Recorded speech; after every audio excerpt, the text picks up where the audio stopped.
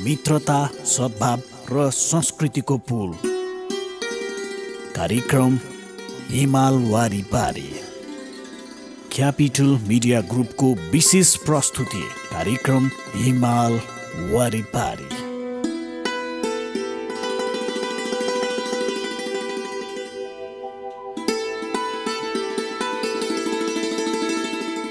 नमस्कार। Capital media ग्रुपको विशेष प्रस्तुति कार्यक्रम हिमाल वारी पारीमा यहाँलाई हार्दिक स्वागत छ। म विमल थापा।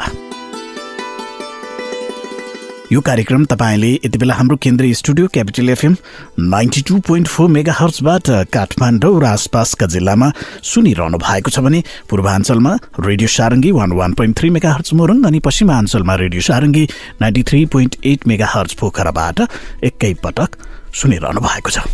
सँगै हाम्रो वेबसाइटहरू www.cfmoneair.com र www.radiosarangi.com मार्फत पनि संसारभर तपाईले हामीलाई एकैपटक सुन्न सक्नुहुनेछ। कार्यक्रम हिमाल वारीपारीका हरेक श्रृङ्खलामा हामी हाम्रो छिमेकी मित्र राष्ट्र चीन र नेपाल बीचको मैत्रीपूर्ण सम्बन्धका विविध पक्षहरूका बारेमा सामग्री प्रस्तुत गर्दै आइरहेका छौँ। नेपाल र चीन बीचको सुखद सम्बन्धलाई झल्काउने गतिविधिहरू र नेपाल र चीन बीचको आर्थिक, सामाजिक तथा सांस्कृतिक सम्बन्ध एवं चीनका विषयमा विविध जानकारीमूलक सामग्री विषयवस्तुहरू कार्यक्रममा प्रस्तुत गर्दछौँ। श्रोता, कार्यक्रमको सुरुवात गरौँ चिनिया भाषाको यो एउटा गीतबाट।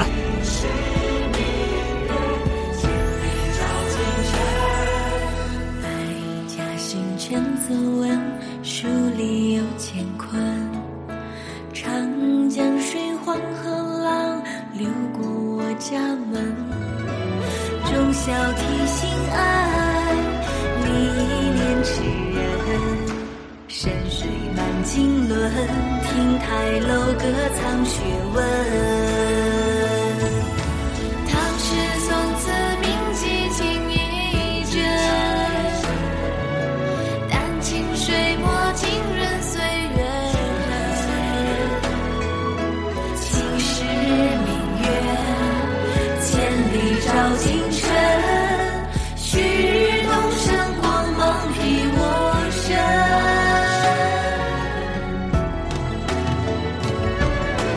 悠悠家国梦，浓浓父母恩，朗朗书声里，代代有传人。前辈在古树，恩泽及子孙。巍巍参天木，地骨根也深。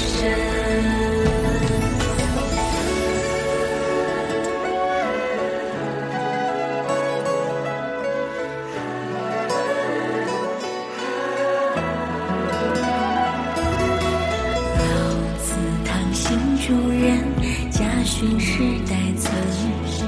小伙伴大梦想，就与花新闻。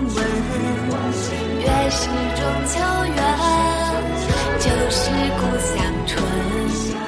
敬老向天伦，薪火相传从头论。悠悠家国梦，浓浓父母恩，朗朗书声里，代代有传人。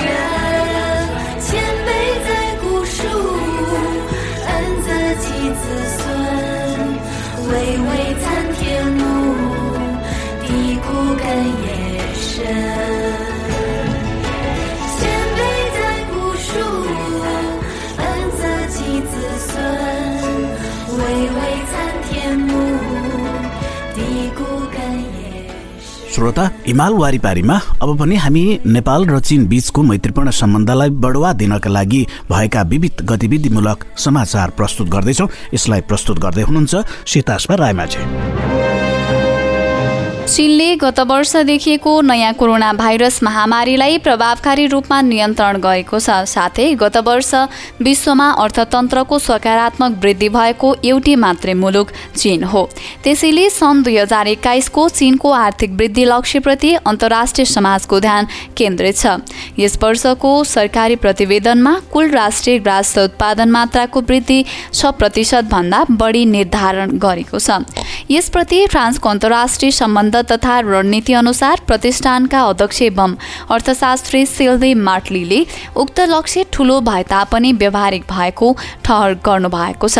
उहाँका अनुसार विश्वव्यापी फैलदै गएको नयाँ कोरोना भाइरस महामारीको प्रभाव अझै छ, जसले युरोप र अमेरिका लगायत चीनको वैदेशिक बजारलाई गहन प्रभाव पारेको छ।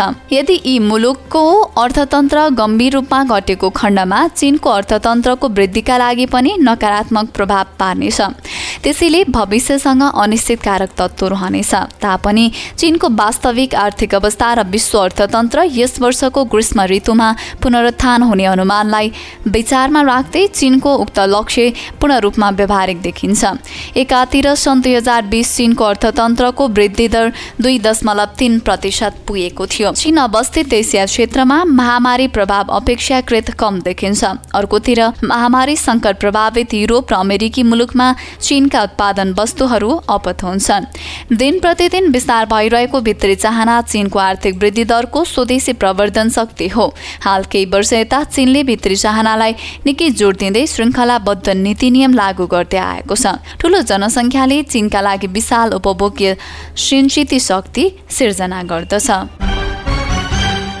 चिनिया परराष्ट्र मन्त्रालयका प्रवक्ता चाउ लिच्यानले मार्च 12 तारिक बेजिङमा आयोजित नियमित पत्रकार सम्मेलनमा चीन र अमेरिका बीच उच्चस्तरीय रणनीतिक वार्ताबारे चर्चा गर्नुभएको छ। उहाँका अनुसार दुई पक्षले आपसी राजनीतिक इच्छा बुझेर आपसी समझदारी बढाउनका साथै मतभेद नियन्त्रण गरेर दुई देशको सम्बन्ध उचित लेगमा फर्काउनुपर्छ। अमेरिकी व्हाइट हाउसका प्रवक्ताका अनुसार आगामी साता आयोजना हुने उच्चस्तरीय रणनीति वार्तामा अमेरिकाले हङकङ सिन्च्याङबारे कुराकानी गर्नेछ। सिन्च्याङ र हङकङ मामिलाबारे चीनको अडान अविच्छिन्न र स्पष्ट रहेको प्रवक्ता चाउले बताउनु भएको छ। सिन्च्याङको ढोका धेरै खुल्ला रहेको चीनले धेरै पटक दोहोऱ्याएको छ। हाल 100 भन्दा बढी देशका कूटनीतिज्ञ, अन्तर्राष्ट्रिय संस्थाका अधिकारी, संवाददाता तथा धार्मिक व्यक्ति लगायत करिब 1200 ले सिन्च्याङको भ्रमण गरेका छन्। उनीहरूले सिन्च्याङको वास्तविक अवस्था थाहा पाएर पश्चिमी सञ्चार माध्यमको जानकारी र राजनीतिज्ञको आलोचनासँग पूर्ण रूपमा भिन्न विचार व्यक्त गरेका छन्। हङकङ चीनको हङकङ हो र हङकङ मामिला चीनको आन्तरिक मामिला हो। कुनै देशले त्यसमाथि हस्तक्षेप गर्न सक्दैन। चीनले अमेरिकासँग हङकङ मामिला तथा चीनिया आन्तरिक मामिलामाथि हस्तक्षेप रोक्न ताकेताक गरेको छ। चीनले आफ्नो सार्वभौमिकता, सुरक्षा तथा विकास फाइदाको सुदृढ रक्षा गर्ने प्रवक्ता चाउले व्यक्त गर्नुभएको छ। चीनले अन्तर्राष्ट्रिय ओलम्पिक समितिसँग सहकार्य गरी ओलम्पिक खेलकुदमा सहभागी खेलाडीलाई नयाँ कोरोनाको खोप दिने इच्छा राखेको छ। चिनिया ओलम्पिक समितिले टोकियो ओलम्पिक खेलकुद, अपाङ्ग ओलम्पिक खेलकुद र बेजिङ हिउँदे ओलम्पिक खेलकुदमा सहभागी खेलाडीलाई खोप दिने मैत्रीपूर्ण प्रस्ताव गरेको अन्तर्राष्ट्रिय ओलम्पिक समितिका अध्यक्ष थोमस वहाले बताउनु भएको छ। चिनिया परराष्ट्र मन्त्रालयका प्रवक्ता चाउ लिच्यानले मार्च 12 तारिक नियमित पत्रकार सम्मेलनमा उक्त जानकारी पुष्टि गर्नु भएको हो। उहाँका अनुसार चीनले खोपको अन्तर्राष्ट्रिय सहकार्यलाई दृढताका साथ समर्थन गरेको छ। चिनिया खोपको सुरक्षा र प्रभावता जनजन बढी देशबाट स्वीकार गरिँदै आएको छ।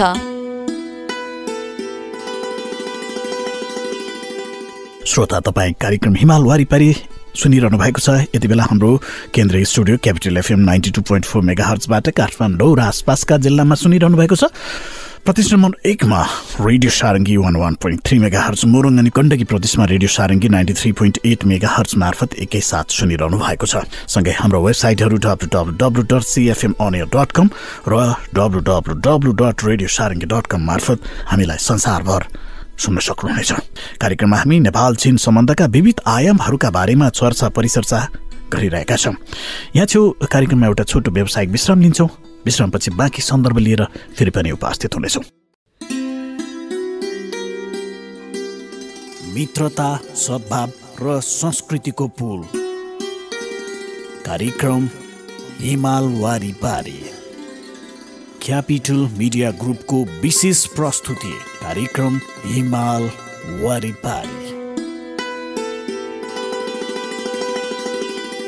श्रोता, यो व्यावसायिक विश्रामपछि यहाँलाई फेरि पनि स्वागत छ। तपाईँ सुन्दै हुनुहुन्छ कार्यक्रम हिमाल वारिपारी। यो कार्यक्रम तपाईँले काठमाडौँ र आसपासका जिल्लामा क्यापिटल एफएम 92.4 मेगाहर्जबाट सुनिरहनु भएको छ भने प्रदेश नम्बर 1 मा रेडियो सारङ्गी 101.3 मेगाहर्ज मोरङ अनि गण्डकी प्रदेशबाट रेडियो सारङ्गी 93.8 मेगाहर्ज मार्फत सुनिरहनु भएको छ भने हाम्रा वेबसाइटहरू www.cfmonair.com र www.radiosarangi.com मार्फत पनि संसारभर एकैपटक सुनिरहनु भएको छ।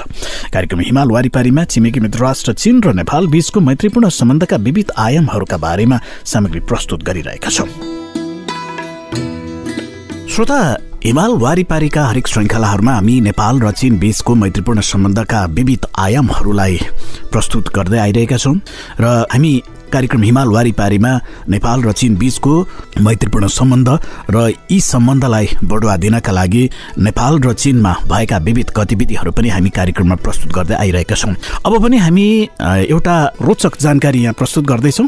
यसलाई प्रस्तुत गर्दै हुनुहुन्छ साथी श्याम राणा मगर।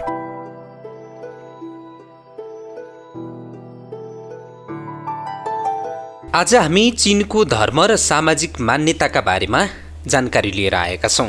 चीनमा धार्मिक आस्था स्वतन्त्रताको नीति चीनको संविधानले निर्दिष्ट गरेको छ। जनवादी गणतन्त्र चीनका नागरिकहरूले धार्मिक स्वतन्त्रतापूर्वक जीवन निर्वाह गर्न पाउनेछन्। कुनै पनि राज्य, अङ्ग, सार्वजनिक संगठन अथवा व्यक्तिले कुनै धर्ममा विश्वास गर्न वा नगर्न बाध्य पार्न पाउँदैन र कसैलाई पनि कुनै धर्ममा विश्वास राखेको वा नराखेको कारणले भेदभाव गर्न पाइँदैन। चीनको फौजदारी कानून, नागरिक कानूनका सामान्य सिद्धान्त, राष्ट्रिय अल्पसंख्यक क्षेत्रीय स्वतन्त्रता कानून, श्रम कानून, पिपुल्स कांग्रेसको निर्वाचन कानून तथा ग्रामीण कमिटीहरू शासन गर्ने यान्त्रिक कानूनहरू सबैमा नागरिकहरूको आर्थिक आस्थाको संरक्षण गर्ने र नागरिकहरूले कुनै धर्ममा विश्वास गर्ने वा नगर्नेका आधारमा भेदभाव गर्न नपाइने सम्बन्धी आवश्यक नियम प्रावधानहरू समाविष्ट गरिएका छन्। चिनिया सरकारले अपनाएको धार्मिक आस्था स्वतन्त्रताको नीतिका आधारभूत विषयवस्तु निम्न अनुसार छन्। धार्मिक आस्था स्वतन्त्रताको आदर तथा संरक्षण गर्ने।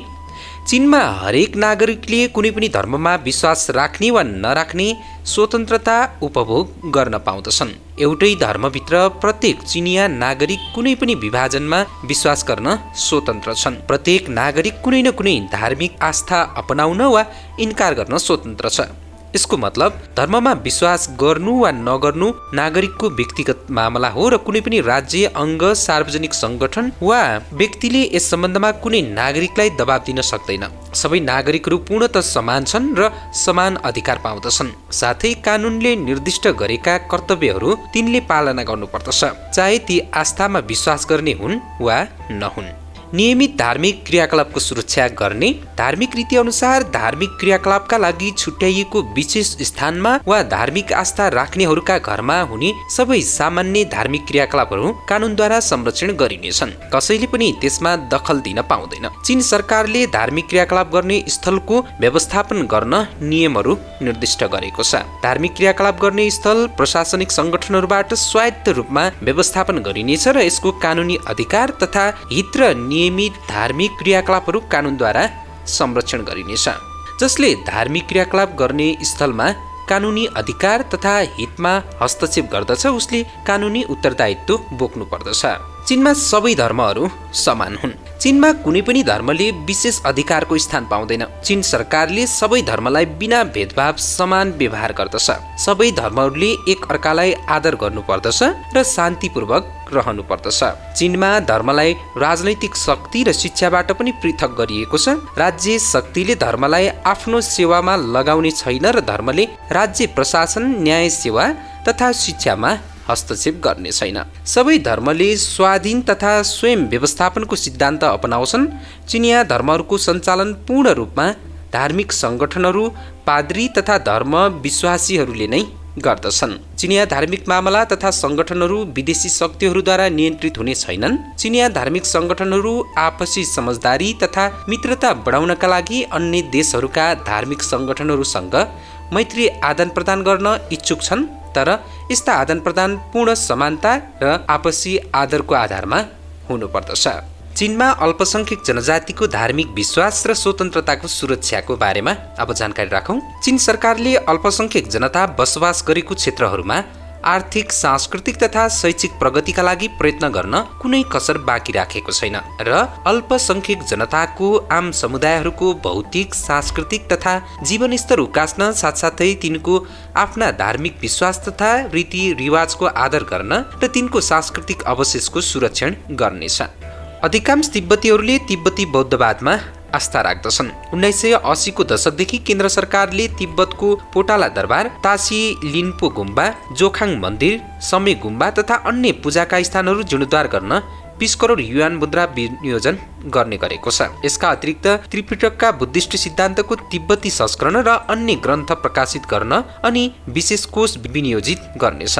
बेजिङमा China advance institute of Tibetan Buddhism र लासामा इन्स्टिच्युट अफ बुद्धिज्म स्थापना गरिएका छन् र 1995 मा सुनौलो अस्थि पात्रबाट छान्ने समेत ऐतिहासिक टिबेटन बुद्धिज्मका प्रचलन धार्मिक रीतिरिवाज अनुसार 10औं पञ्चेन लामाको अवतार पत्ता लाग्यो। यसरी चीनले 11औं पञ्चेन लामाको राज्याभिषेकको पहिचान तथा पुष्टिकरण गर्यो। सिन्च्याङ र निश्च्यामा मुसलमानहरूलाई तीर्थयात्रा गर्न सरकारले विभिन्न सेवाहरू प्रदान गर्दछ। 1980 को दशकपछि 40,000 भन्दा बढी चिनिया मुसलमान मक्का गइसकेका छन्। फिनल्यान्डको इस्लामिक संघले इस्लाम धर्मशास्त्रको अध्ययन संस्थान स्थापना गरेको छ र युगुर भाषामा कुरान प्रकाशित गरेको छोचिन सरकारले इस्लाममा विश्वास गर्ने अल्पसंख्यकहरूका तथ्य विषयक रीति तथा अन्त्येष्टि प्रथाको आदर गर्दछ र यसै अनुसार मुसलमानी खाना उत्पादन गर्न र मुसलमान समाधि क्षेत्र चिहान स्थापना गर्न नियम कानुनहरू बनाएको छ। चीनको सामाजिक रीतिरिवाज। लामो ऐतिहासिक विकासक्रममा चीनका विभिन्न मानिसहरूले आफ्नो खास वातावरण, सामाजिक अवस्था तथा आर्थिक विकासको स्तर अनुसार खाने, लाउने तथा बस्ने आचरणको विकास गरेका छन्। साधारणतया हान जातिले आफ्नो मुख्य खानामा भात र नुडललाई लिन्छन्। दक्षिणका जनता भातलाई प्राथमिकता दिन्छ भने उत्तरका जनता नुडलमा ध्यान दिन्छन्। मङ्गोलियनहरू धेरै जसो राँगा तथा खसीको मासु खान्छन् र दुध भएको चिया पिउँदछन्। तिब्बतीहरू साक्पा उच्च पहाडी जौको आटाबाट तयार पारिएकोलाई मुख्य खानामा लिन्छन्। घिउ हालेको चिया पिउँछन् र उच्च पहाडी जौको रक्सी पिउँछन्। तर तिब्बती पशुपालकहरूले मुख्य गरेर राँगा र खसीको मासु खान्छन्। युगुर, कजाक तथा ओज्बेकहरूले रोस्ट, मटन, कबाब, रोटी मन पराउँछन्। कोरियनहरूले राई सकेक, चिसो नुडल र किम्ची पिरो तरकारी मन पराउँछन्। लिचिङ, ताइल प्लाङ र हानी सबै पान सुपारी चपाउँछन्। मन्चु महिलाहरूले खास पहिरनका रूपमा छिपाओ, हाइनेक र चिरिएको सर्टका साथ कसिलो लुगा लगाउँछन्। मङ्गोलियनहरू परम्परागत तलखा तथा ठुला ठुला बुट लगाउँछन्। कोरियनहरू तिनका नाउ आकारका जुत्ताका लागि प्रख्यात छन्। युगुरहरू हिरा आकारका बुनिएका खप्परका टोपी लगाउँछन्। यी म्याओ र याओ महिलाहरू तह परिएका स्कर्ट र धेरै जसो सुन चाँदीका गहना जडित हुन्छन्। हान क्षेत्रमा चोक किसिमका आवास परम्परागत मानिन्छ। भित्री मङ्गोलिया, सिन्च्याङ, छिनहाई र कान्सु भाषीहरू युटहरूमा बस्दछन्। दक्षिण चीनमा ताई, तुवाङ र पोइएहरू धेरै जसो कानलान काठका धेरै तलेमा बस्दछन्। चीनमा आम रूपमा जन्मदिनहरू मनाइँदैन, यद्यपि सहरवासीहरूले गाउँवासी भन्दा धेरै र साना नानी तथा बुढाबुढीहरूको अधवैँसीहरू भन्दा धेरै मन पराउँछन्। जन्मदिनमा विशेष समारोह मानिँदैन। धेरै जनताहरू जन्मदिनमा दीर्घजीवी नुडल्स खान मन पराउँछन्। नुडल्सको आकारले लामो जीवनको प्रतीक दर्शाउँछ। आजकल धेरै सहरवासीहरू नुडलको सट्टा पश्चिमी ढाँचाको जन्मदिन केक काट्न मन पराउँछन् र बिहाबारी कानुन अनुसार केटाले 22 वर्ष र केटीले 20 वर्ष उमेर पुगेपछि बिहाबारी दर्ता कार्यालयबाट विवाह गर्न अनुमति प्राप्त गरेपछि कानुनी रूपमा विवाह गर्न सक्दछन्। विवाह समारोह दर्ताको निम्ति आवश्यक कानुनी प्रक्रिया नभई दुल्हा दुलहीलाई तिनका नाता कुटुम्बद्वारा शुभकामना व्यक्त गर्ने बाटो हो। नव दम्पतिहरू समकालीन तथा साथीहरूलाई वेडिङ क्यान्डी बाँड्दछन् र यसको बदलामा समकालीन तथा साथीहरूले नव दम्पतिहरूलाई भेट चढाउँछन्। अन्त्येष्टिक्रिया चीनमा धेरै सरल छ। सामान्यतया मृतकलाई अन्तिम विदाई गर्न एक शोक सभा बोलाइन्छ र समवेदना व्यक्त गर्न मौका दिइन्छ। सहरमा दाह संस्कार गर्ने नियम छ भने गाउँमा सवाधान। शोकको समयमा लाउने परम्परागत रङ सेतो हो, तर आजकल सहरका जनता सामान्यतया शोक देखाउन पाखुरामा कालो पट्टी बाँध्ने गर्दछन्। श्रोता, यी र यस्ता धेरै सामग्रीहरू प्रस्तुत गर्दा गर्दै आजको हिमाल वारिपारीको हामी अन्त्यतिर आइसकेका छौँ। यो कार्यक्रम यहाँले सुनिदिनु भयो, यहाँलाई धेरै धेरै धन्यवाद। कार्यक्रम उत्पादनमा साथ दिनुहुने साथीहरू श्याम राणा मगर, सीतास्मा रायमाझी र नवराज जिमसँगै म विमल थापालाई पनि बिदा दिनुहोस्। नमस्कार।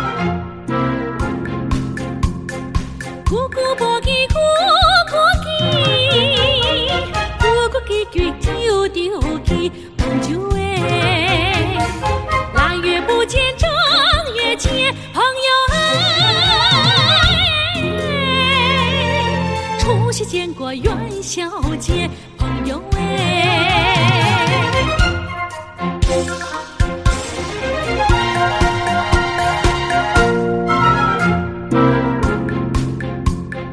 咕咕无记，咕咕记，咕咕记过又着记，朋友哎。昨天刚见，今又见，朋友哎。隔壁见过，海上见，朋友哎。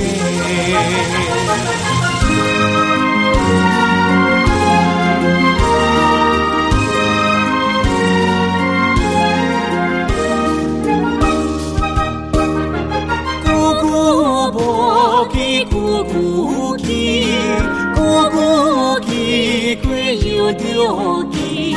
秋季不见，冬季见，孤舟见过四海间。咕咕无记，咕咕记，咕咕记过又着记。秋季不见，冬季见，